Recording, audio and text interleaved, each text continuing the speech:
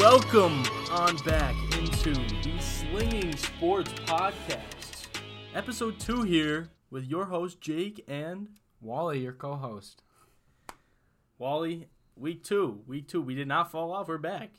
Somehow, miraculously, we've lived to see another day of this podcast. I was very pleased with the outcome of week 1. But I've got much higher expectations for week 2 here. Week 1 started off strong. We talked about a lot of great things, but we just want to keep you viewers updated, you listeners updated. There is going to be a little bit of an update. Obviously, last week we realized once the podcast came out on Friday, a lot of the stuff we had talked about kind of out of the news. Yeah, we as aspiring journalists, we quickly learned that in the news world, news is only relevant for so much time. Long. Yeah. For so long. And we got burned a little bit. We did. We're going to make sure to not get burned moving forward. We're making an effort to get these out in a timely manner and to make sure that all of the news stays relevant. We're back, better than ever, ready to move forward, ready to make an impact with episode 2 and going forward. Let's get it. All right. So let's kick this off. Let's start it up again. We're going to start where we ended last week, the NFL. We're going to talk about the Super Bowl right at the start of the show. How was that game this week? The biggest takeaway was the meme that had been going around all season of Joe Burrow with Penei Sewell versus Joe Burrow with Jamar Chase. And the meme, for those that haven't seen it, it's like a stick figure drawing, and it shows Joe Burrow getting sacked and not being able to throw the ball away, saying Joe Burrow with Jamar Chase and no offensive line. And the other drawing is Joe Burrow having time, throwing it downfield, and saying Joe Burrow with Penei Sewell, the offensive lineman who's now with Detroit. And that meme came to fruition. Burrow finally, he was under pressure, and he couldn't get it done on the very last play of the game. Pressure in his face by Aaron Donald. Aaron Donald, by the way, in my opinion, would have been the MVP if it wasn't for Cooper Kupp. Totally. On that team. Totally. Aaron Donald, completely deserving of his ring, by the way. Mm-hmm. Just an animal. Also got that third down stop. Let's not forget about that on Samaje Perine, which questionable choice by the Bengals, over to Mixon, be honest, to not have odd. Mixon in there on third down and running that ball. But overall, congratulations to the Rams. Yep. They just had their Super Bowl parade yesterday. It looked like a pretty good time. I would say talking about Aaron Donald partying on the bus with his shirt off. Yeah, seeing those muscles flexing for us. Looked like a great time in LA yesterday. But great game Sunday. Let's talk about the impact that's going to have on these players. Aaron Donald, rumors floating around right now that he might be retiring. Correct. Before the game, a report came out that Aaron Donald was strongly considering retirement before the Super Bowl. And the game happened, obviously. They won, the Rams. I will personally say, based on everything that I've read, people that I've listened to, it doesn't seem like Donald's going to retire. Specifically, yesterday at the parade, he said, "Let's run this back."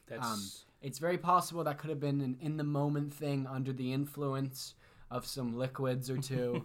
But in my opinion, it doesn't make much sense, the retirement idea. I don't think it makes much sense either. Similar to, obviously Tom Brady's 43 years old. He'll be 43 this year.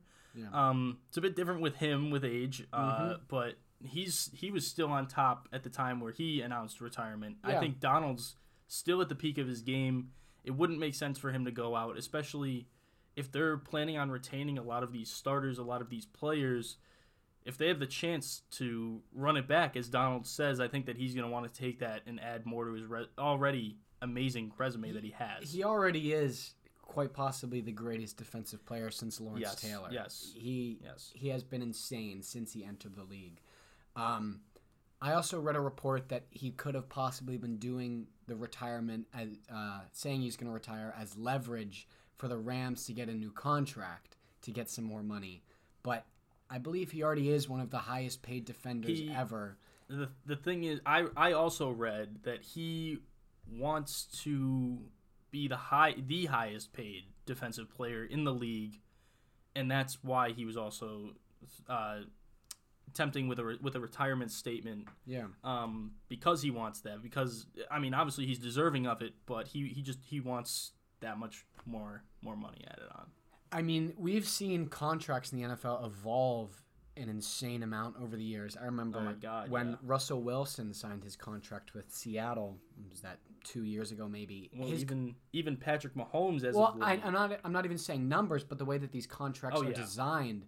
Russell Wilson, his contract is based off like a percentage of the Seattle salary cap, and how the salary cap across the NFL goes up every season or goes down. It fluctuates. Wilson's salary is a percentage of all of that money. So it's possible Donald, I don't know if he wants to do the same thing with the Rams, or as you said, he just wants to be the highest paid defender at all times. That's definitely possible. 100% could be possible. I mean, Donald, very deserving of it.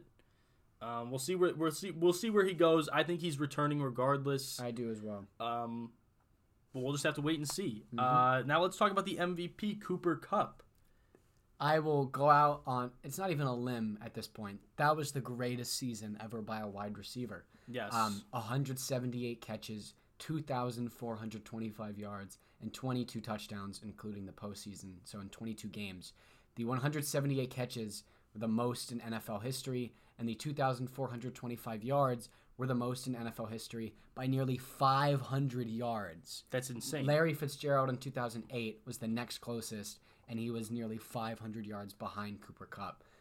The only receiver with more was Randy Moss on New England. He was the second player to ever win the receiving Triple Crown, Offensive Player of the Year, and Super Bowl MVP in a career, period. That being Jerry Rice. And Cooper Kupp did that all in the same season. One season. The man had an insane year. Super deserving of...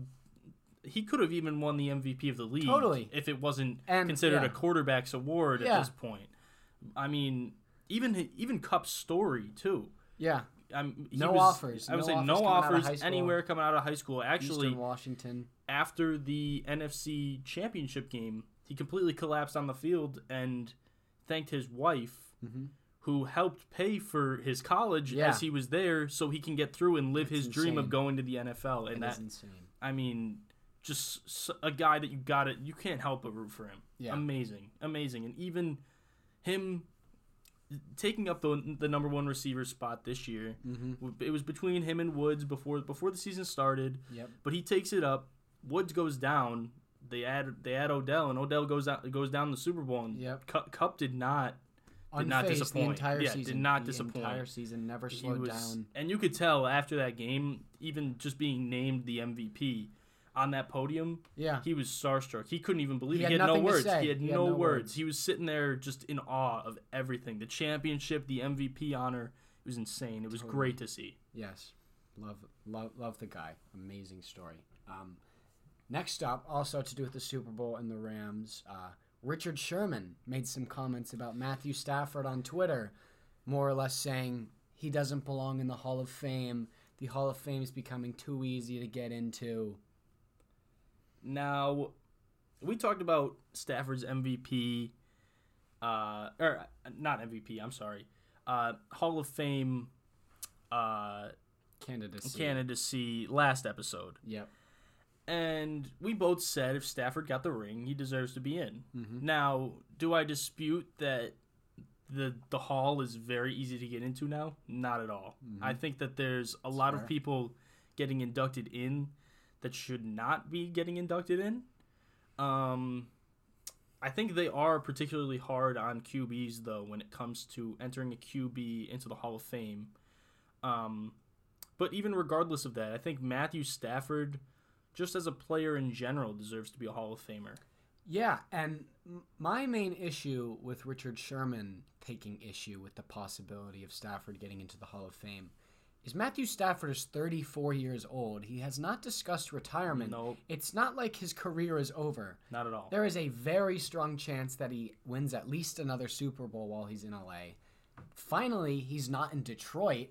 When he was in Detroit, he went to the playoffs 3 times. Let's not forget to mention this is his first year out of Detroit. Yeah. He already has been in the playoffs. He already took a team to the Super Bowl, Yeah. let alone won the Super Bowl. Yeah. Can you imagine what he would have done if he left the Lions Detroit 5 years ago after his rookie whenever contract? he wanted to? I mean, Stafford is an amazing talent, and yes, hypotheticals, like he can go anywhere and there'd still be a challenge, but at the same time, he left and he immediately made it, and that shows a lot of depth to a person, even his loyalty to a team. Yeah, because just hanging around in he Detroit stayed in Detroit simply because of his loyalty and the person that he is. Yeah, and it shows a lot more character in him than anything, I think. Especially how much Detroit struggled throughout all of those years. And he still hung and around. He still hung around. Injury after injury, played through it all. Was insane. Mm-hmm. And say what you want about him having Megatron all the time. Not all the time, but for those a large chunk. those years there. I mean, the man is still insane. Totally. And leaving 1 year, winning a ring, regardless of his Pro Bowls, regardless of his stats right now, he's not done. Yeah. He's not finished at all. Not nearly finished. Yeah. Especially how long we've seen quarterbacks play. We've seen into their 40s. In the Tom Brady era. Yeah. I mean, Rodgers is pushing 40. Yep. Drew Brees played till he was almost 40. Was almost 40. I think he was 39 when he retired. So, I mean, this era, we've seen quarterbacks play for longer than any other time before. Mm-hmm. And Matthew Stafford is nowhere near done. And I think his Hall of Fame campaign, as you can call it, is adding on. It's really just beginning now. Yeah. Well, if he plays on the Rams for another 5 years, with this current roster, which again will be hard to maintain due to salary cap stuff, but with this current roster, they could win 2, if not 3 more Super Bowls in the next 5 years. Stafford will be in the MVP conversation each of those seasons. And he arguably should have been in it this year. He was for the first half of the season. For the first half. He had a little bit of a fall off. But towards the end of the year, he wasn't held to that high of a standard, and it just didn't make sense to me. The team was still looking great, and they were still fighting for the number 1 seed in their division, let alone the number 1 seed in the conference. Mm-hmm. So Stafford will continue to be an MVP caliber player. He'll continue to create his resume for the Hall of Fame. Yeah, I concur. Now, continuing with even more Super Bowl, this is a little bit of a future thing. Yes. We're looking into next Super Bowl already. We're already super excited to get past the regular season of next year, past the draft, past free agency.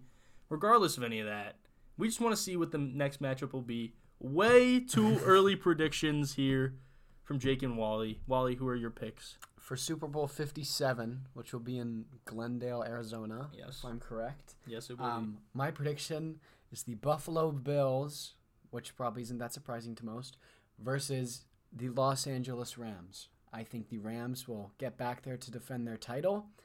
However, I think they'll have the same fate as a number of teams and fail to repeat. And I think Buffalo will finally win a Super Bowl next season. You see, that's funny because I also have Buffalo making it to the Super Bowl. Finally, Josh Allen makes it. Finally, this is the year. Breaks through. That he goes through. They go out, get a couple signings, get a run game going. Definitely. And they're able to put something together and finally make it to Super Bowl 57. Now, in the NFC, that's where I'm a little different than you. All right. I think right now where it stands, Rodgers is going to Green Bay, sticking with them. I think he'll stay there, yeah. I think the Packers finally make it back, and it's the Pack versus Buffalo in Glendale, Arizona. Now, say what you want about Rodgers choking in the playoffs. Mm-hmm. If he faces the 49ers, he may as well just already leave. But I think Rodgers is on his last... I mean, yes, he's on his last year of his contract. Yeah. He's got to leave everything out on the field at this point. And the way that Green Bay has backed him, there's no way he's leaving. Through everything with COVID and stuff like that. That's very true. I think that Rodgers will stay loyal. I use that lightly because he was a little shaky last offseason, but I think he'll go back to Wisconsin. They'll get everything together, and I think they're going to put together a Super Bowl team. Now, winner, it's a little toss-up for me, but I think Buffalo is actually going to end up beating them, and Rodgers gives his blessing to Josh Allen after the game to become one of the top. I mean, not become one of the top. He already is one of the top, but give his endorsement to take over the league. Yeah. All right. Well, I'm not very on the Green Bay train just because of Aaron Rodgers choking the last couple of years. A lot of people are not on the train, but I'm still a big Green Bay believer. So I'm gonna stick with that. I'm gonna go with my gut feeling and stick with it. We'll see. Next up in the NFL, we went over this a little bit last week. The Kyler Murray situation out in Arizona. Some social media feuding between Kyler and the Cardinals as an organization. A little bit of an update this week too. The Cardinals have come out. The organization itself has come out and basically said that Kyler feels as if he's being scapegoated, but they believe that he, at the same time, isn't putting in much of the work, isn't much of a leader in the locker room, is not a first guy in, last guy out type of guy, and has just acted selfish through everything and is very frustrated with the playoff loss and embarrassed. I mean, I'd be embarrassed too if I was Kyler, but whatever. And on Kyler's side, again, like we said, he feels as he's being scapegoated, says that the organization completely was against him and made a fool of him through the playoffs. I mean, the playoff loss especially, but I mean the end of the year too, losing that one seed was big for them. So what do you think? Is Kyler being scapegoated by the Cardinals? I think Arizona as a franchise is more problematic than Kyler Murray is. And I will admit, I do not like Kyler's antics with deleting everything on social media. It makes it seem like this narrative that's being painted of him as being a me-first player, selfish. Him doing that pretty much proves that. However, there have been only a handful of quarterbacks in the history of the NFL to have the tools that Kyler Murray has. Arm strength, mobility, throwing on the run. Everything about him on paper is unhuman. Meaning, I think Arizona is partially to blame. I mean, they've built around him. They've given him offensive weapons, I will say as well. But again, we've seen time and time again in the NFL, you can have all of the talent you want, but if you are not able to coach them and build around them, it's not going to work. So I will bring up the concept, is Cliff Kingsbury the person to blame, not Kyler Murray, with these issues in Arizona? Now, I'm going to sort of echo what I said last week about Kyler. The man has no room to be demanding much from the Cardinals. That is true. They've built around him. I can't say they've done fully what they could because, again, Kingsbury was a not really seasoned coach at the time that he came in. No. Which we'll get into Kingsbury after my statement, but I just feel that Kyler has done remotely nothing for the organization as a whole. He's won one Rookie of the Year, and this was the first time they've made the playoffs since he's been on the team, and an embarrassing route to the playoffs. Let's just say that and leave it at that. From, like you said, Kyler's social media antics, I have nothing else but that to prove that what's being said about him is true. He's acting like a me-first guy. He's portraying it as a me-first guy, and I want this, I want that, with nothing in return to prove that he deserves it. Yes, he's got the skill set. Yes, he's got a lot of what you want in a QB. a good young quarterback at that. But for him to be demanding the world and giving back nothing just seems like a lot to me. Now, with Cliff Kingsbury, yes, you could put all the talent you want on the field, but you need a coach at the end of the day. Yep. Especially in the NFL. Mm-hmm. And Kingsbury has not utilized all his pieces to the full extent that he could. No. And I feel like he's wasting a lot of talent on the field. He did actually. I liked his play calling with the implementation of Edmonds and James Conner this year. They were both great. Yep. But I felt that the passing game was lacking a lot for the amount of good or great receivers, especially with Hopkins, that they had. Hopkins acquired him 2 seasons ago. They drafted Christian Kirk a couple of years ago in the second round. Yep. Rondale Moore in the second round. They're drafting all of these people. They're putting all these players on the field together, and yet there's still plenty to be desired, season after season. And for me, personally at least, that comes down to coaching. Others can say it comes down to Kyler. Kyler can play better. Kyler can be a better leader, sure. But for me personally, that comes down to coaching. At the end of the day, you cannot fully put it on one player. No, definitely not. And it's a team game, team sport. Like I said before, I think Kyler's being selfish, but at the same time, coaching and obviously the other 10 guys that are on the field impact the game a lot. They do. So, let's move over to Beijing. The Olympics are ending this weekend. Yes. Where are we standing right now, Wally? Heading into the final weekend, we have Norway leading every country with 29 total medals. Russia, or better known as the ROC, is sitting tight at 26.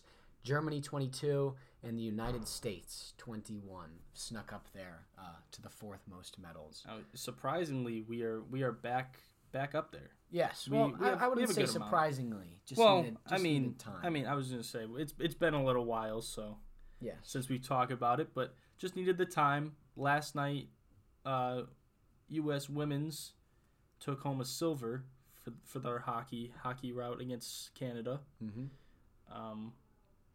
But this past week, Shaun White final route on the half pipe. Yeah. Obviously the final run was a little bit not what Shaun White wanted. Not typical of Shaun White. Yeah. But let's not talk about that. Let's not talk about this Olympics. We don't want to talk about. It's not even about Shaun White at this Olympics, but Shaun White's impact on the sport of snowboarding.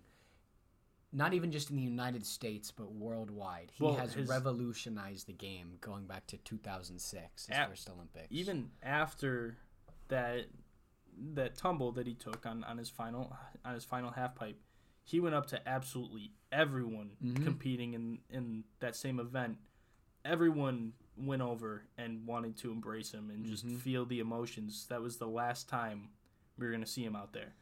Yeah, and as I was saying, with revolutionizing the sport, being influential, I don't know if there's been an Olympian that is as a household name, and at least in the winter, besides Shaun White, dating back pre-2000.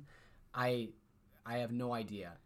He is the face of the United States Winter Olympic team every year for the last 5 Olympics. Yeah, I could even echo that. Even like when I was younger, I was more into the Summer Olympics a lot more. I knew Michael Phelps, obviously. Yeah. He was always a household name, but when it came to the Winter Olympics, there was one name you knew, and that was Shaun White. And just his talent for how long he's been doing it, and the amount of snowboarders everywhere that are as good as they are just from watching him and watching everything he's done is just amazing. And I mean, we wish him the best here, because that man truly has such an impact everywhere. And Wally, you yourself are a snowboarder. Yeah, and I watched Shaun White the 2010 Winter Olympic Games in Vancouver, and after watching him, I think he was wearing a flannel and jeans in the halfpipe competition. And I ran upstairs and I put on my blue jeans and my red flannel, went outside on my plastic snowboard, and I was like, I'm Shaun White, and I'm going down the hill in my backyard, not knowing anything but being a kid into snowboarding, watching Shaun White compete at the highest level. He has left an impact on my life and millions of others worldwide. Congratulations to him on a fantastic career. We truly wish him the best here. Yes. Now, to some controversial news, actually. ROC skater Kamila Valieva, I think that's how you pronunciate it. Might be a little off. That's okay. 15-year-old, supposedly the skating prodigy, supposed to be the greatest skater for the next 20 plus years, however long, tested positive for a drug called temestadine, however you pronunciate it, very fancy medical term, which is used to prevent angina and attacks. And the drug increases blood flow efficiency and improves your endurance. Yes. Two things that are huge. That are very big. In figure skating. And yet, this skater was still cleared to participate in the Olympics. And this is where the controversy comes up and where I myself am also unhappy with this. Because this past year, we had the Summer Olympics, the postponed Summer Olympics. In Tokyo, In Tokyo. And Sha'Carri Richardson, an African-American woman sprinter, was denied ability to go and compete in the Olympics because she had tested for marijuana use. Now, yes, in the same sense, there are rules and regulations, and you're not able to be using whatever, doing whatever. Any kind of drug. Any kind of drugs. Yes. But when it comes to this, and it comes to the comparison between the two, Richardson was using it, and it's a recreational drug. At times it could also be used medically. Yeah. But it doesn't enhance your performance. No, and not at all. There's absolutely no reason that it should be, that she should have been denied access to compete. Yep. And I don't want to mispronounce the name. Valieva should have been able to compete and continues to compete. Yep. It's just, at that point, like what's going on there? Like, why is Richardson denied access to run and Valieva's able to skate and compete when she's using performance enhancers? Yeah. There's zero consistency with the Olympic committee there. It makes zero sense, and I'm just disgusted by it, to be honest. I just have no other words. It's just it's very, very disgraceful to me. And not that it's like you don't want to see any athlete fail, but it's a little comforting when she doesn't reach the podium. Yeah, she finished fourth, so she did not medal. Yeah, which was shocking on its own. Yeah, she was the favorite to win gold. Favorite to win gold using performance enhancers and finishes fourth. Well, they could be claimed as performance enhancers. Yeah, but it's just very upsetting to me. Yeah, that. It's upsetting to us as fans. Yeah. Imagine how the other athletes feel. Someone from Russia trying out for the Olympics, losing their spot to this 15-year-old kid, and it turns out that they're doping. I don't want to... That's the term that many use. Yeah. And they're doping to gain this unfair advantage. It burns you. The ROC as a... team itself. Well, it's a terrible look for them. Another thing to look at is the ROC. Russia is considered the ROC because this has happened before. Yeah. This is not a new thing. New trend. It's just it's very terrible to see. don't want to say I'm glad she didn't podium, but at the same time we're a little comforted, relieved that we did not see her podium and get that medal for the ROC. Yes. So keep an eye out this weekend. The Olympics will be finishing. We'll be wrapping up, talking about it next week. Yep. Now, on to some better news. Yeah. Best segment on this show. We've got Drip of the Week. Drip of the Week. Already started like last week. My Drip of the Week winners, two specific people, are Piper Gillis and Paul Poirier, who are two Canadian ice dancing partners. And for their competition, they wore some orange spandex suits with colored feathers on their shoulders. I'll show Jake the outfit here. A picture of it. Well, you know us here. We love orange. Orange, we yes. Love orange. As Syracuse students, there's a little bit of bias with the orange. But the feathers? The feathers with the colors, the contrast of the two of them. It's different for ice dancing as well. Obviously, they dress fancy, they dress a little flashy, but normally they're calmer, darker colors. They're a little bit more relaxed. And to see this retro, almost like 70s type vibe on these dancers, I loved it. Loved watching them perform, and so did the general public. They are my Drip of the Week winners. Amazing drip. Gotta love it. And now, mine is the guy from Fortnite introducing the Super Bowl. We've got Dwayne "The Rock" Johnson in his all burgundy outfit from Super Bowl 56. Look at this, Wally. Amazing. He's got the gold chain on. He's got the white sneaks. I think an underrated aspect of The Rock in that fit is how well the shirt fits him. So defining. Watching him introduce the game, and it would show his biceps. Look at the sleeves. His arms are tree trunks on his arm. Not to mention he did the face before the intro too. He did the rock face. That was the best face. Part.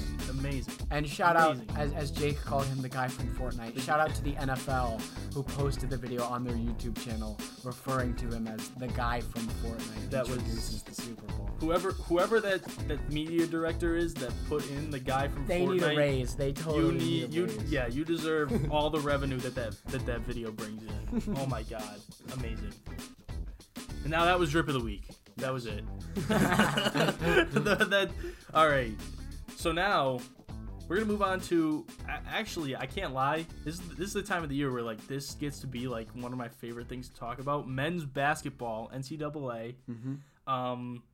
We're in crunch time right now. We're about to hit the conference tournaments. I cannot wait. We're coming down the pipe. Oh There's only a couple weeks left in the regular season across the college landscape, and I think this year more than ever.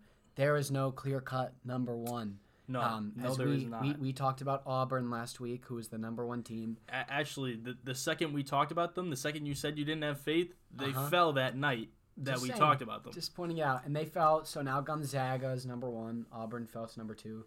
Gonzaga has hung around at 1-2. They've been in that zone for pretty much the entire season. Drew Timmy and Chet Holmgren. Yep.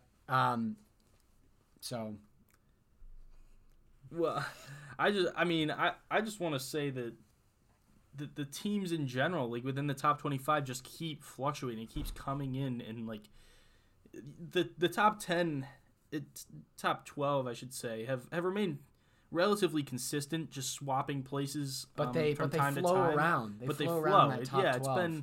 It's been very odd, very up and down. Yeah, but from 13 to 25, I think we've had at least like different 5 teams for the past at least 2 or 3 weeks. Yeah, every week it's changing. Every week 20 to 25 is different. There's tons of teams getting votes in right now to be on that ranking. So, I mean, there's a lot of great teams out there this year. But there's a lot of just weird teams as well because you don't know if you could really rely on those top 12 teams because of how vulnerable they are for losses. Like, let's take Duke as an example. We talked a lot about the ACC last week. Duke, as an example, faced both both Boston College and Wake Forest this week. Yep. And I think their margin of victory in both of those games might have been 5 points or less. Mm-hmm. Combined margin of victory between both of the games. Yeah. They beat Wake Forest by, I think it was 2 or 3 right at the end of the game. That was a heartbreaker for Wake Forest. Again, going into Duke, as Virginia did last week, we talked about this, and upset them. I mean, that home environment at Duke is rough to play in. And it's crazy that this team is falling. It seems like they're very vulnerable at their home court. Yeah, the Cameron Crazies, as they call it, at Cameron Indoor Stadium. That is, I don't want to say every student section will come after me for who has the strongest student section, but the Cameron Crazies, that arena is not large. Well, it's built specifically for the student section. They're all on that back section of the court. If you're watching on TV, you know what I'm talking about. Yeah. They're all right there screaming at the players. They're basically courtside at that point. Mm-hmm. It's wild. It's an insane environment to play in. So now I'd like to provide a couple of facts, and this involves Gonzaga being the number one team in the country right now. Of course, we live for this. We live for Wally's perfect bracket breakdown. So, dating back to 2000 of the national championship teams, the only conferences that have won a national championship are the SEC, ACC, AAC, Big 10, Big 12, and the Big East. Most notably, no Pac-12 among the Power 5 conferences. But along with that, Gonzaga is not in one of those conferences. No, they're not. And in theory, you have to think Gonzaga will eventually break through and win a national championship with all of the talent they repeatedly bringing in 5-star recruit after 5-star recruit. Is this the year? I don't know. I'm not sure yet. Your stats last week are providing no. Because your stats last week are saying ACC. Yeah. Which is in theory. In theory, we're talking statistics. Statistics aren't always 100%. But from what I found on paper, I can't be confident in Gonzaga. I'm not going to say they're not going to win, but I am not confident in them. I think they've solidified themselves as a Final Four team. Will I go as far as to say they'll win? No, not yet, because I haven't seen conference championship. Yeah, there's still a month conference to go. tournament. There's still a month to go before the tournament. The biggest thing about the tournament for me is the momentum that teams bring into it. Yes, whether it's from the conference tournament or whether it's just straight up regular season. So off that point, regardless of that momentum, though, who are the teams that you don't think you could trust going into this tournament to win it all? So I have another fact, obviously, because that's what I do. From research that will intrigue people. As the last few weeks of the season approach, as we come into crunch time with all of this regular season conference tournaments, as we have mentioned, 15 out of 20, the last 21 national champions, dating back to 2000, finished with a higher ranking at the end of the regular season than they started at in preseason polls for AP. 2014, UConn was never ranked the entire season. They're an anomaly. They're a great example of who knows what's going to happen in March. 7 seed marching their way through the tournament. However, for those 5 teams out of those 20 that did not finish higher, they all started at number 1 or number 2. Every single one of them. And all 5 of them stayed within the top 10. So if they dropped from 1, they never went lower than 10. If they dropped from 2, never went lower to 10. And at the start of in the preseason poll, Gonzaga and UCLA were 1 and 2. UCLA right now is number 13. So everyone has hyped up UCLA from the beginning of the season, and they've slid down to number 13 right now, meaning if UCLA gets in there and they finish as number 11, number 12, and they're a 3 seed, that may be on paper appealing to them, to you, to whoever, but as I've said, number 1s and number 2s sliding out of the top 10 never works out. Not to mention the Pac-12 has not won a national championship even going back before 2000. Wow. So UCLA, be wary of Stay away. Stay away. Well, I want to talk about a team sleeper that could maybe knock off UCLA. If they're the 13, I wore my sweatshirt today. I'm going with the Irish. Notre Dame. Telling you. Okay. Ever since we talked about them last week, losing to Duke, they've been on a 5-game win streak. Yep. Their game last night, dogfight against Boston College. It's not a good team in the ACC though. Just be warned. They went to the wire with Duke. They went to the wire with Duke. Well, I'm telling you, ACC representing themselves poorly in general. It's all about momentum. It's all about momentum. Very Notre true. Dame's on a run. Very think true. I'm calling it. They're going to the ACC final, and they will go on an Elite 8 run in the tournament. Call them that now. Call it now. February 17th. Call it now. Notre February Dame to the Elite 17th. Eight. Notre Dame Elite 8 this year. I'm telling right. you, 100%, at least the Elite 8. All right. Preeton's Hub, their point guard, one of the most clutch players I watched in NCAA this year. Amazing. They've had some great games as of late. I'm telling you, watch this team. They're entertaining. All right. Their run is not going to stop anytime soon. I'm looking forward to it. See if it's true. Now, to the big segment of the episode. Let's head over to the NBA. We had a huge drop immediately after our episode, which is really the reason that we had to rework this whole thing, because James Harden was traded for Ben Simmons. Oh my God. After days of talking, or months of Simmons trade talks, Harden trade talks. And after 2 days before this happened, I said the Simmons saga will carry into the summer. And as a Sixers fan, I'm happy it didn't. 48 hours later, James Harden was a 76er. Yeah. My God. Oh, my God. So, as someone who's unbiased like yourself, what do you think of this trade? Who won? Who lost? What's the biggest upside going forward? I think Philadelphia's push to win not a national championship, an NBA championship this year. Joel Embiid has been playing quite possibly as the MVP, best player in basketball this season. But as we've seen a lot, one player normally isn't enough to get it done, and adding in a former MVP winner, consistent all-star in James Harden, a strict scorer, that is going to work perfectly for Philadelphia. Well, I think the thing that helps them the most as well, James Harden's scoring ability is amazing. But also his ability to pass the ball and play make is great, especially when he's the primary ball handler. It's an underrated aspect of I him. love Tyrese Maxey's role right now as the point guard. However, I think James Harden is obviously going to take over the primary ball handling duties. Yep. And that team is just going to look so great. That ball movement, everything. That starting five, wow. And Daryl Morey has already hinted that the team is already looking at the buyout market for a backup center for Embiid because they lost Drummond in the trade. Yep. Which that'll help them. That's the biggest thing they need right now. If they get that, they could potentially push for that top seed in the East in the second half of the season right after this All-Star break. And they're in a great spot going forward, especially not even just this year, the following year, because Harden had already said he's going to opt in for the next season. So they're not only getting half a season out of him. Hasn't even played a game yet. They're getting at least a full season out of him, plus half this season, and maybe a contract after that. Yeah. So we'll see where this goes. I'm loving Harden in Philly right now.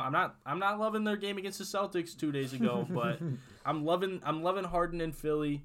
Sad that we had to say goodbye to Andre Drummond and Seth Curry, two great role players, but moving forward, I think Philly's in a perfect spot. And something I want to add small too is the amount of slander that Philly got for giving up Simmons, Curry, Drummond, and 2 draft picks for Harden, Millsap, and a draft pick in return is outrageous to me. Because the fact that 2 days before the trade deadline before the trade even happened, everyone was saying, oh, if Philly doesn't get rid of Ben Simmons, they're in big trouble because nobody wants him. Yeah. And the second that they trade Ben Simmons for a former MVP in James Harden, everyone's like, oh, Philly's done now. They just gave the Nets exactly what they wanted, and the Nets are going to win a championship. Yeah.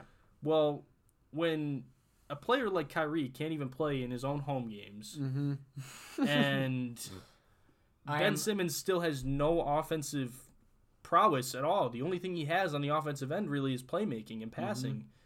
I mean, that's a huge problem for the Nets still, and I think a lot of people are overlooking that when it comes to Ben Simmons. I'm not saying he's not a top defender in the league, but the man still has done nothing to prove that he wants to put in the work anywhere else at all. He hasn't even hit the floor yet. I am not on the Brooklyn Nets train. I'm a Knicks fan, so I was never on the Brooklyn Nets train. But they're gonna try and make it seem like Simmons for Harden plus all of Drummond and Curry and everything. No, just no. Philadelphia is the clear winner of that trade, and that'll come to fruition April, May, June.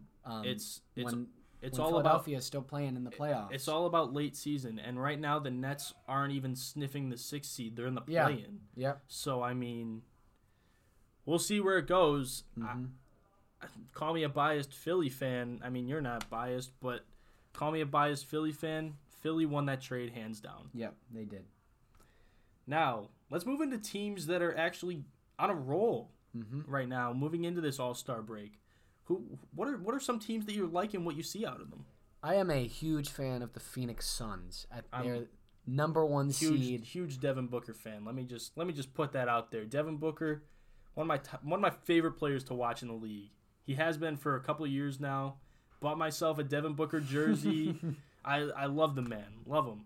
They're 48-10 with the number 1 seed in the West, and the Western Conference is obviously a loaded conference year after year. They went to the NBA Finals last year and lost to Milwaukee.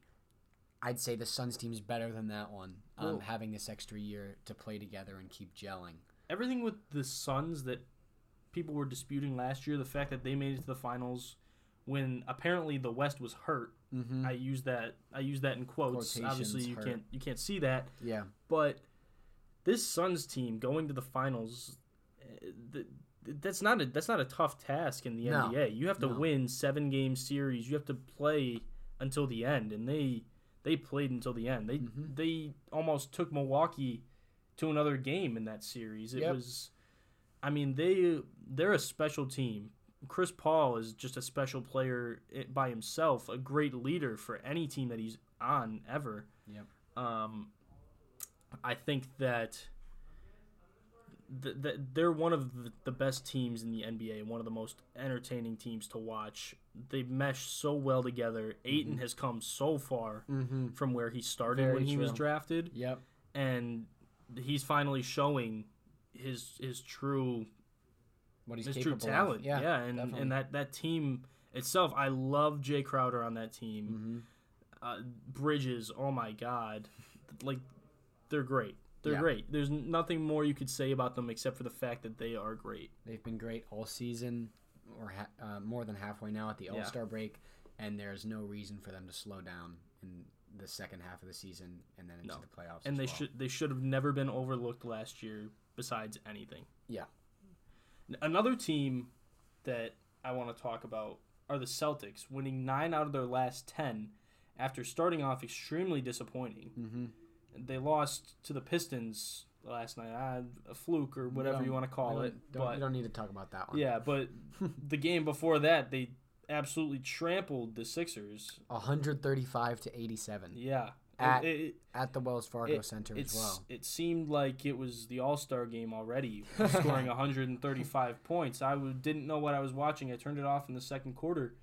But they're just a team that started off the year so disappointing. Ime Udoka, first-year coach with the Celtics, just looked a little shaky. Didn't really know what he was doing. He just had to get his footing with the team. It's very clear. He had to get his foot in with the team as well and get that chemistry with them. Yep. I think it's finally showing, and they're finally showing their talent. Marcus Smart, Jaylen Brown, Jason Tatum have all been picking it up as of late. Jason Tatum started off with a lot of shooting woes, and recently been very very good in that aspect. He's picked up his shooting a lot, and I think that another valuable part of that team that's he's always a pest against Philadelphia as well, is Al Horford. Mm-hmm. And he's just, I don't know what it is, but when you have Al Horford in Boston, yeah, it's a guy you don't want to face because it's either just he loves being there. TD Garden gives him some special abilities or something. Like I don't know what it is, but this man plays like a completely different animal when he's on the Celtics, and it's just he's one of their underrated performers, I think. I think Boston, on the topic of looking towards the second half of the season coming out of the All-Star break, Boston might not finish as the number 1, number 2 seed, but I'd say they might have the highest ceiling over. And we haven't seen Philadelphia play with Harden and everything, but the way that they're playing right now and the upward trajectory of where they started at the beginning of the season, I think Boston definitely could finish as one of the top teams in the East. Well, Boston a week ago was the 8th seed, Mm-hmm. and now they're sitting at the 6th seed. Yeah, out of the play-in. Only 2.5 games back from first place. Mm-hmm. And the thing where Boston is going to strive is that they're behind teams. Well, they're behind Philadelphia. Let's take them as an example. And Philadelphia making that huge trade for Harden. Yes, eventually I think the offense is going to mesh, but at the time where Philadelphia is still trying to figure it out, still trying to get that chemistry up, they could take advantage of that, already having that chemistry and already coming off this hot streak. Yeah, coming out of the All-Star break. I think that's going to be huge for them, and if they take advantage of that, I see them finishing no lower than 4. Yeah, it's going to be great. Now, All-Star Weekend. Here we are. Made it. Yeah. We're talking about how sad it was last week. Let's just skip over this skills competition because I don't even know what that's going to operate like. Team skill competition. Yeah, team rookies against Antetokounmpos against I don't know, what is it? The Cavs is the other team? Yeah, I think so. I don't know what the heck this is, so I'm just not even going to touch that until we actually see what happens. So let's just go straight into the 3-point contest. Mm-hmm. Who do you think is the winner in the 3-point contest? My pick is Fred VanVleet, and I know that might come as a surprise to some. That is a surprise to me. The 3-point contest, it's so hard to predict. Surprisingly, you'd think that obviously, if you have the high 3-point percentage during the regular season, you're going to win the event. But something about the way Fred VanVleet has come on this year, I think he's been an underrated star. He hasn't been getting the love that he deserves. I think he will win the 3-point contest, and he'll get that necessary attention that he has been deserving of for the entire season. I like that pick. However, I think I'm going to take an even more bold pick because I'm going with Patty Mills from the Brooklyn Nets. Patty Mills has been a great 3-point shooter his entire career. Yep. I think he's been an underrated player overall his entire career.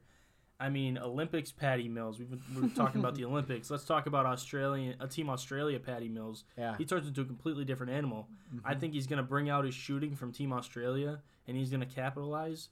No Curry this year. Yep. So I'm going Patty Mills. I'm going Patty Mills wide open. Yep. Let's talk. Also, a slight thing.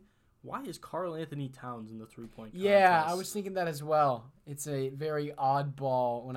When I was reading over the participants, I didn't know if it was a typo. No, that was real. I saw it get announced, but we weren't on when it got announced. If it was a fun, feel good story for Cat, just to let him have a smile and huck up some threes, but.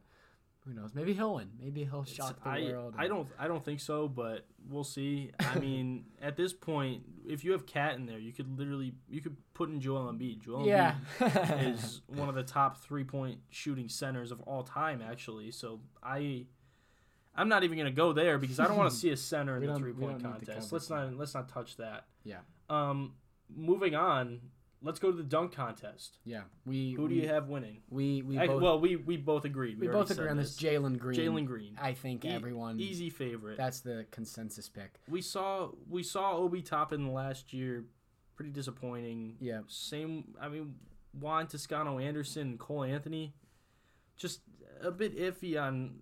Again, we talked about this last week. Just very thin on the participants. Like Jalen Green, he's a rookie. For all we know, he's going to be great. He's easily going to be the best out of the what is it, 4 out of the 4 participants. Yeah. But just very underwhelming. Very underwhelming start to All-Star Weekend with all these participants. Just no big names anywhere. I will personally say for Jalen Green, I was in Washington last month in January, and I went to a Wizards-Rockets game, and I witnessed Jalen Green in person. And that guy can dunk, you know. Oh, yeah. There's a lot of talk. Houston, I don't know if they are standing-wise the worst team in the NBA, but they're terrible. But Jalen Green makes 1 or 2 plays every game where you are impressed, and he alone makes the Rockets watchable because of his dunks. He's going to be the guy to build around. Yeah. He's going to be great. In their rebuild, he's the guy. But, I mean, you look at this lineup, like, we talked about it last week. I want a Ja Morant in there. Yeah. I want a nice Ja Morant, Donovan Mitchell dunk contest. Mm-hmm. Sign me up. I'll watch that over and over. Yeah. Instant classic. Totally.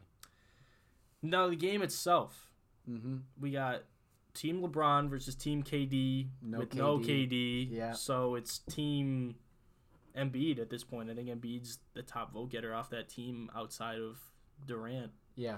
I mean, they're not calling it Team Embiid, but I will honorarily call it that. Starting lineups wise, I already know who I'm picking. I'm taking Team LeBron. Yeah. The God. Team LeBron team. Team LeBron. Giannis, are you kidding me? LeBron himself, Giannis, Curry, DeMar DeRozan, and Jokic. That's the team. I like how this is set up. This is set up as playground rules. It's one pick each at a time. How do you let LeBron get Giannis and Curry? Even Giannis and Jokic, just the 2 of them, and then. Well, you know that either of them is going to get Embiid or Jokic. So at that point, you're already. I mean, Team Durant isn't going to stand a chance, though. It's not even going to be close. Team Durant is Joel Embiid. And they have Andrew Wiggins. Let's just say they have Andrew Wiggins. Whoever has Andrew Wiggins is losing because he's the weakest link out of everyone, and Jason Tatum wasn't even originally a starter. Yeah. That's just Team LeBron blowout. My prediction. I echo that statement. It's not even going to be close. Yeah. Yeah, I'm more excited to see LaMelo Ball and Joel Embiid get playing time together than the starting lineup because totally. At that point, I just want to see like funny stuff or like fun stuff happen in the All-Star game because I know we both know who's gonna win. It's not even gonna be close. I just want to see some Curry logo threes. That's really all I'm caring. Well, even some Giannis logo threes. I don't think you have to worry about. Giannis logo threes that would be entertaining. I was gonna say I don't think you need to worry about Curry shooting logo threes because he does that in the regular season. Yeah, so true. All right, now let's go to our this or that. You could get with this or you can get with that. You like that? I love it. We're gonna do an All-Star Game edition. Yeah. So you could start it. You hinted at them, Jokic and Embiid. Just for the All-Star game, not talking about MVP or anything, who would you rather have on your team? I mean, I'm biased, but I'm going Embiid. Okay. I mean, Embiid's just such a fun guy to have on your team as well. That's true. Especially in the All-Star game. In the All-Star game, oh my God, that'd be awesome. He's so funny with everything that he. I mean, people call Jokic funny. I don't really follow Jokic enough. I don't really call him or follow him enough to say that he is or like know him personality wise like that. But like just knowing Embiid's personality and everything, like he's gonna be so funny. Yeah. And just I feel like there might actually be a time where he tries to post up and dunk on Jokic just because of the internet feud that everyone knows is Embiid or Jokic. Who are you taking? I'm excited. And knowing Jokic's weak defense, I'm waiting for an Embiid poster on Jokic. I'm waiting for it, and I will be in my roommate's face when that happens because he's a Nuggets fan. He's from Denver, so I will be very excited if that does happen. And I won't stop bragging about it. Are you taking Embiid or Jokic?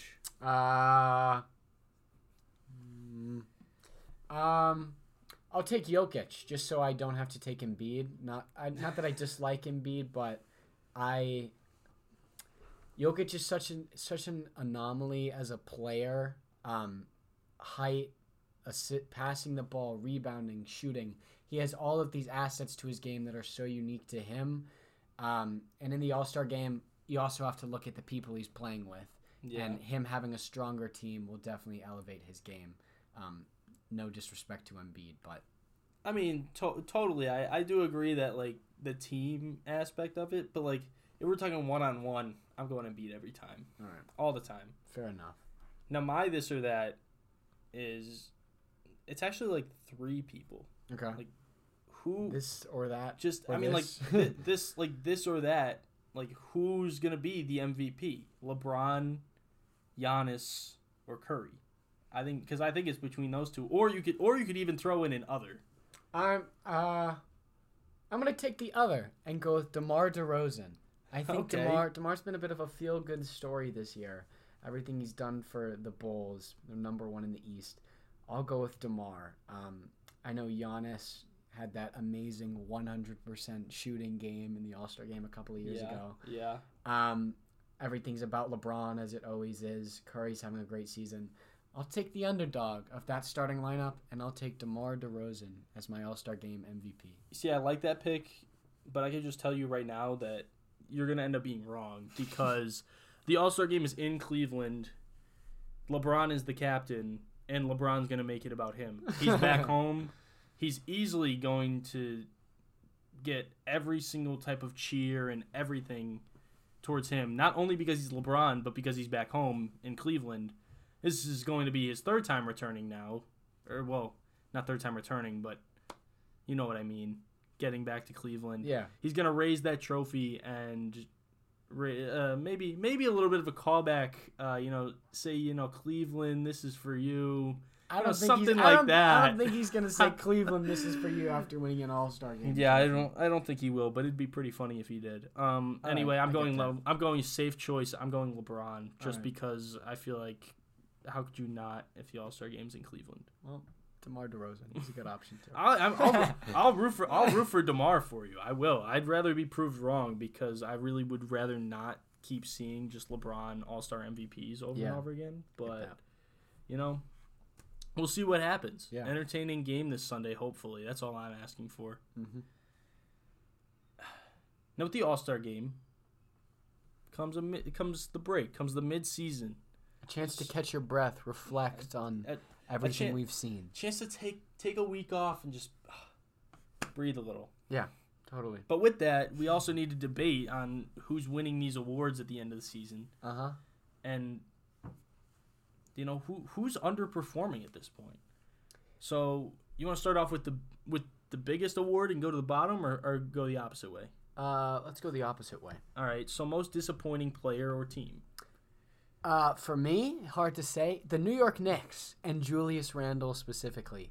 That team has become unwatchable. In the last 7 games, they've blown a 20-point lead 3 times. Epic meltdown against the Nets last night, Wednesday night. They're unwatchable. They're terrible. They were the 4 seed last year. Randle, All-Star, 1 most improved player. Sky-high expectations for the Knicks for the first time in nearly 10 years. And they have come out and flopped. They are in the bottom of the barrel of the Eastern Conference. They've returned to the laughingstock that they are, by far and away, most disappointing player and team for me. I'm the team the Knicks, yes, are included in my thing, but I'm more specifically just going with this New York City because I think the Knicks and the Nets, both of them, are both very, very disappointing. Yeah. The Nets, before the James Harden trade, 3 All-Stars, should have been the top team in the East. Yeah. I mean, given the circumstances with Kyrie, I guess we can give you a little bit of padding, but you still have KD and Got James plenty. Harden. Yeah, that should And be Blake enough. and Blake Griffin. Yeah, and LaMarcus Aldridge. And LaMarcus Aldridge. That should and be Patty enough. Mills. That And should- just all these players. That should be more than enough to be the top seed in the East. Or Yeah. if not a top 3 seed in the East. Yeah. And they're sitting at number 8 right now. Yeah, especially in Eastern Conference that has been struggling the entire season more than normal. Every team has had their problems, their Yeah. fair share of problems. And I feel like the Nets are out here complaining and crying about it, but they have KD and Kyrie, 2 of the best players in the game, on their team. Mm-hmm. So no one's feeling any sympathy. And to echo your statement about the Knicks making the playoffs last year, Julius Randle most improved. And where are they sitting right now? Oh, the number 12 seed. 9 games under 500. 9 games. And underneath the Wizards as well. Mm-hmm. The Wizards. That's just concerning. It's very sad to see for Knicks fans who actually thought they had hope coming up a little bit going forward. I mean, you yourself could like they started to actually have something going for them, and it's not nothing.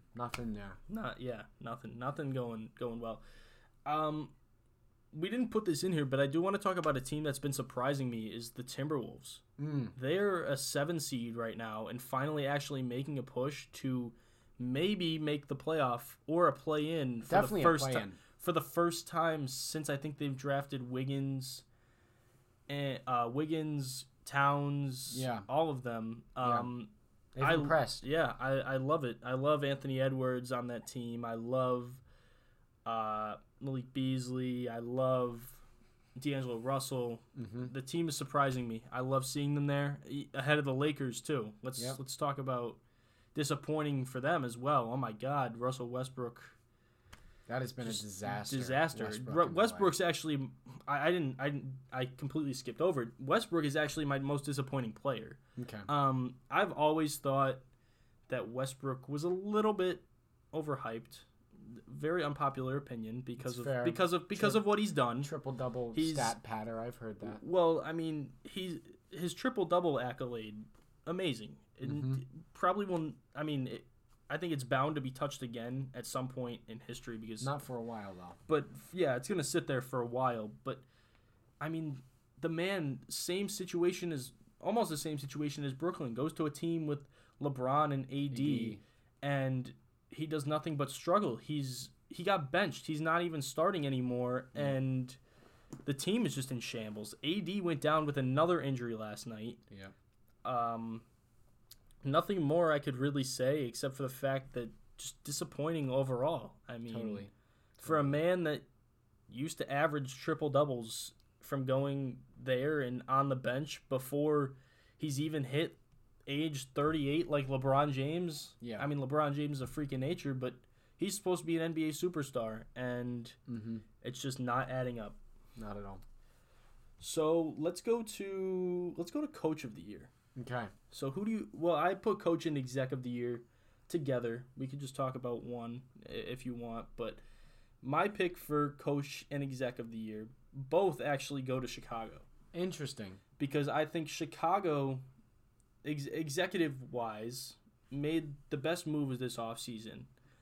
Getting Caruso, getting DeRozan, and now they're a top 2 seed in the East. Yeah, number 1 as of now. Oh, they are number 1. Yeah. Okay, I wasn't sure because them and Miami keep fluctuating. So they are up. They're up half a game. Yeah. So I think Chicago is rolling strong, and I don't think they're slowing down.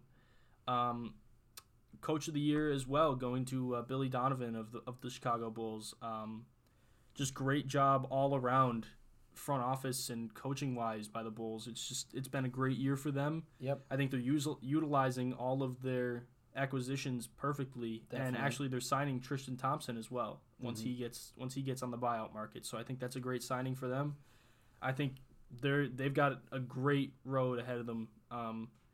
We'll talk playoffs later down the road, but as of right now, I think the Bulls are looking very good. I concur with the Bulls for Exec of the Year. Obviously having such a large turnaround last season to this one. However, for Coach of the Year, I'm going to go back to Phoenix with Monty Williams. And obviously there are high expectations for the Suns coming off of a finals appearance last season, but I'd say they've even broken those expectations. Not only are they number one in the West, they've got a 6.5 game lead on Golden State. They are by far and away, generally speaking, the best team in the Western Conference.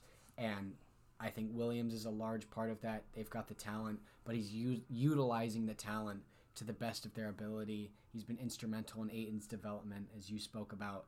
The Suns are who they are largely because of Monty Williams. He has my vote for Coach of the Year. I think Monty Williams is a great pick, and you said best team in the West. I'd say easily best team in the NBA. Having a 6.5 game lead on Golden State is not easy at all. And not to mention they only have 10 losses right now, halfway through the season. It's insane.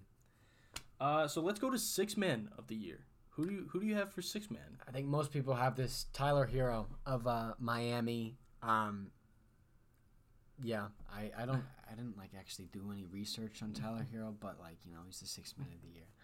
All right. So. Well, my pick for six man is not Tyler Hero. What?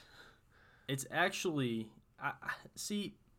it's weird because my pick for six man hasn't really played six man all year because Clay came back and Poole was moved to the bench. Okay. So if Clay originally started at the beginning of the season, my preseason predictions would have been Jordan Poole. All right. But Jordan Poole is also sticking as my prediction now because of the role that he's taken on ever since Clay came back in January. Okay. So I'm sticking with Jordan Poole. Fantastic player. Not much really needs to be said. His game speaks for it all. Yeah. So just going to stick with him and roll on with it. Rookie of the year. Most people are going to say Evan Mobley out of USC. He's playing great for Cleveland. So that's my pick for right now. However, as we go towards the final stretch of the NBA in the second half of the season, Josh Giddey of Oklahoma City, he's a teen. He's 19 years old. He is having a historical season, specifically in terms of triple-doubles. He's the second rookie ever to record a triple-double in 3 consecutive games, the only other being Hall of Famer Oscar Robinson, who did it in the 1960-61 season.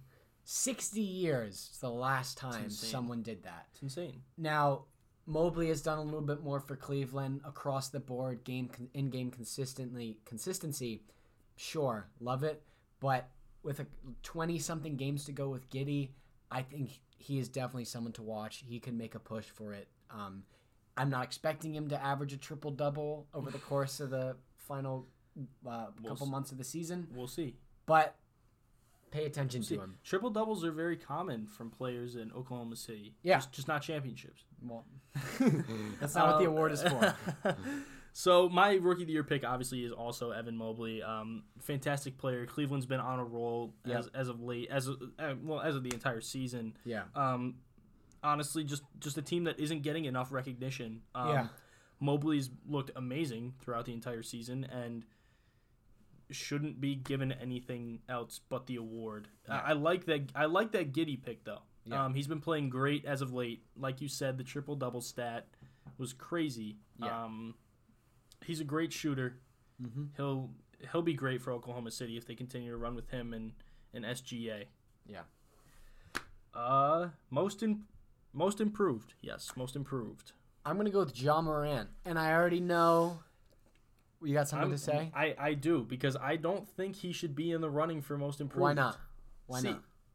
He was already considered rookie of the year. How has he been even more? He's averaging 7 more points per game this season. There's been an uptick in his point production. Yeah, but he's had a lot more of an offensive weight put onto his shoulders. Like, he's had to control the offense a lot more. I understand that he was already one of the top players in the league, but there is always room for improvement, and in my opinion, Morant has taken that step from above average to superstar player. And his name was a superstar player because of the dunks and all of that comes along with him.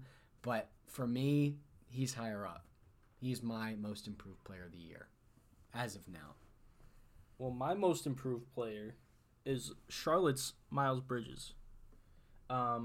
Bridges, sorry, I'm getting the stats up here. Fair. He's up almost 8 points per game. He's averaging 7 more minutes per game. He has his defense as well has just looked so much better. He's moving the ball around a lot more. He's averaging almost 2 more assists per game.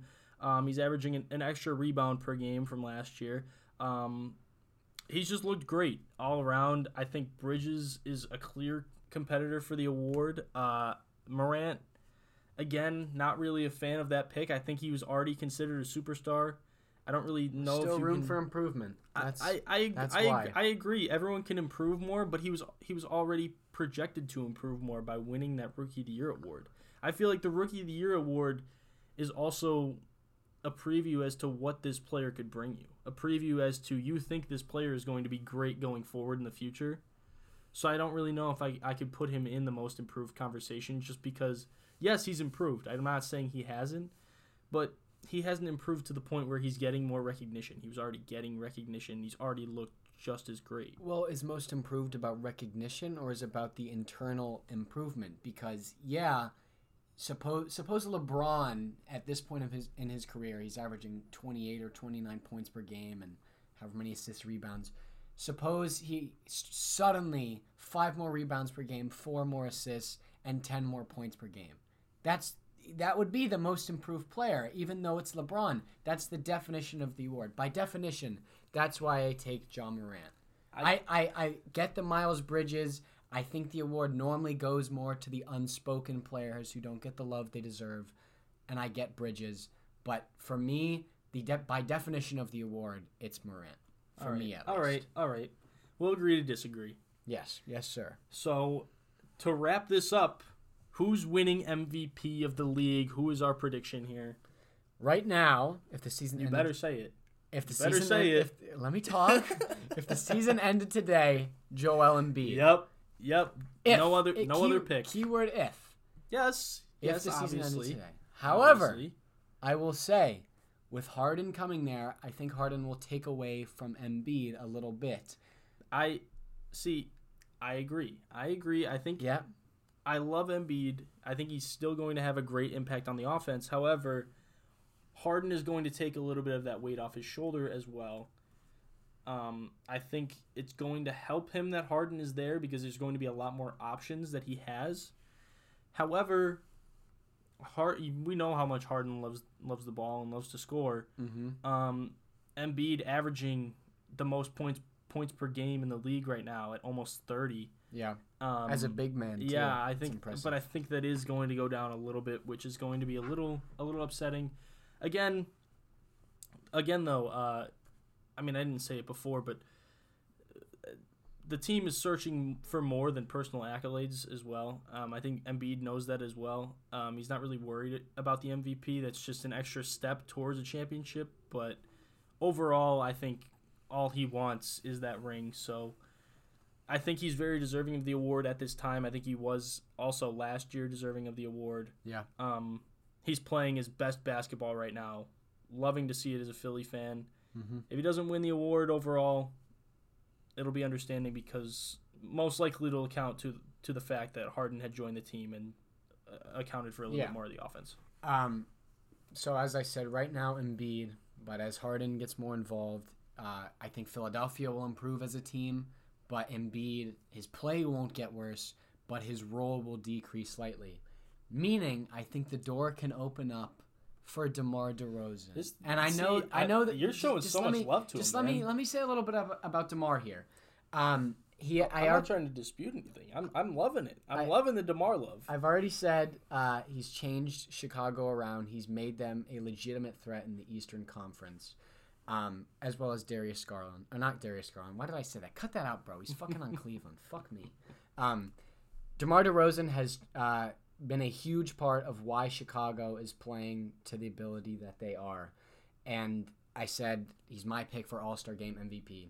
But in the last 7 games, he scored 35 or more in 7 straight games. And that is a huge part, having that upward trajectory, playing as this hot player with the hot hand going into the break, coming out of the break with 20-something games to go, the odds are against him, and it will be difficult. I'm not expecting him to average 35-plus every game. But if his points per game keeps going up and he does his usual 6 rebounds and 5 assists, I think there will at least be a discussion there. By rule, by definition, I'm a big fan of the definition of all of these awards. Valuable player. Harden going to Philadelphia takes away Embiid's value at least a little bit. See, I like that pick of DeRozan. I think that he is very valuable to the team. And I think that he has brought a lot to Chicago. I think Chicago is a lot better of a team with him on it. To DeRozan's credit, I think a lot of people had forgotten about how well he could play as well. Totally. When he went to San Antonio, because he was just thrown under the rug. They hadn't really done much. I like his resurgence, and I like the fact that he's coming out of it and bringing this young Chicago team to hopefully a great playoff run. Yeah. And we'll see what happens in the second half of the year, though. Yep. So we'll be back here in April. We'll be back. We'll be back talking about it. Anything else you got to say today, buddy? No. That concludes it for this week's episode of the Slinging Sports Podcast. Make sure to follow us on social media at Slinging Sports on Instagram and Slinging_Sports on Twitter. And now you can check us out on Spotify as well. Yeah, I mean, if you're listening on Spotify, you know this, but I mean that's a big advantage. Yes. Share the podcast to everyone. We love to get new listeners, new feedback. Even if they don't like sports. Even if they just want to hear our beautiful voices. Yeah. There's plenty of reason. There's plenty of reason. Well, that'll be it for this week. Yep. We'll catch you guys next week. Thank you for listening, and have a good one. Bye-bye.